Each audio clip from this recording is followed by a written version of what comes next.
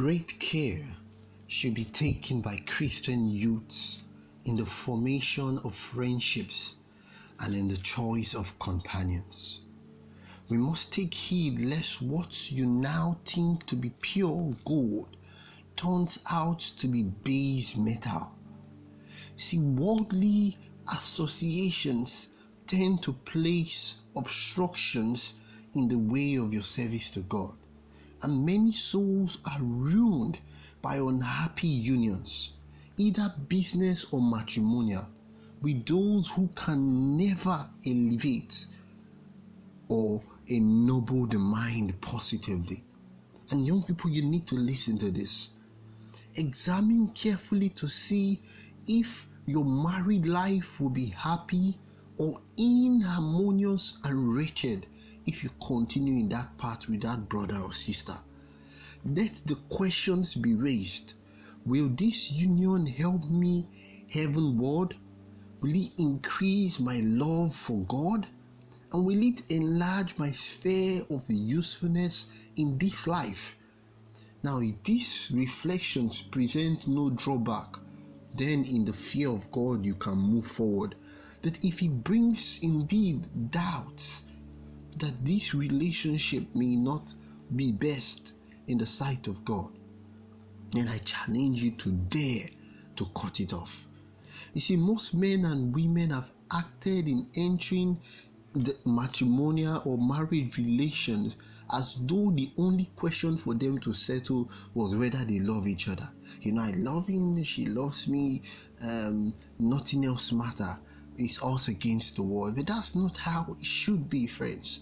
You see, we need to realize that a responsibility rests upon everyone who is engaged in marriage relationship, that even love itself is not alone. That's feelings. If your definition of love, feelings itself is not alone, it's not enough to shoulder the responsibilities that comes with marriage.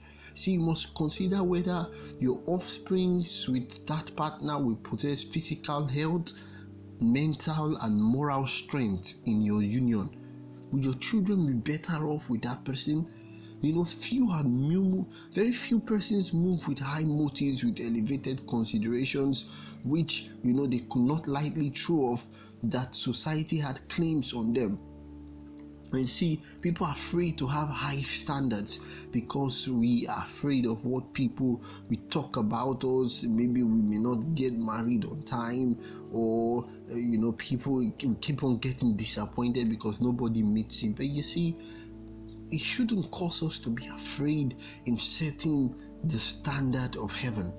Because when we stay faithful on the platform of divinity, God brings the person who matches our spirituality, or who we need to grow in Him. Okay?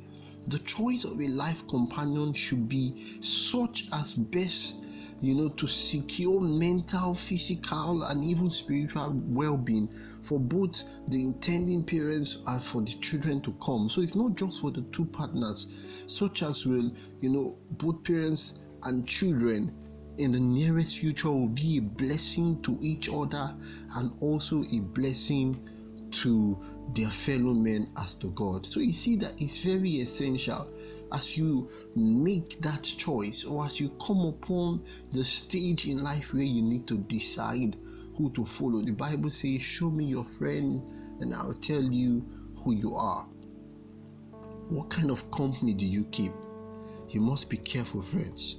And the next few broadcasts, we're going to be looking at certain counsels that can help us find the right mate. I challenge you to stay tuned with us and follow up in our broadcasts, and you see some lessons that the Lord will bring out to us that can help us in making this all-important decision. I pray for you that if you have been waiting for a very long time, staying faithful to God, that the Lord will honor you.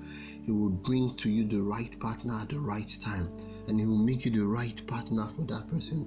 And if you are already making the wrong choice, I pray that the Lord will give you the grace, the power to cut it off, that the Lord will break the chains, the yoke of the devil that is upon your life, that relationship that is unhealthy to you, that is leading you away from God, and you know it.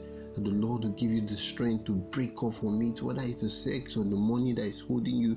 The Lord will give you the power from above to cut it off and to say no, and to stay pure, and to stay, sane, and to stay faithful, and to wait for the right time and for the right person in Jesus' name.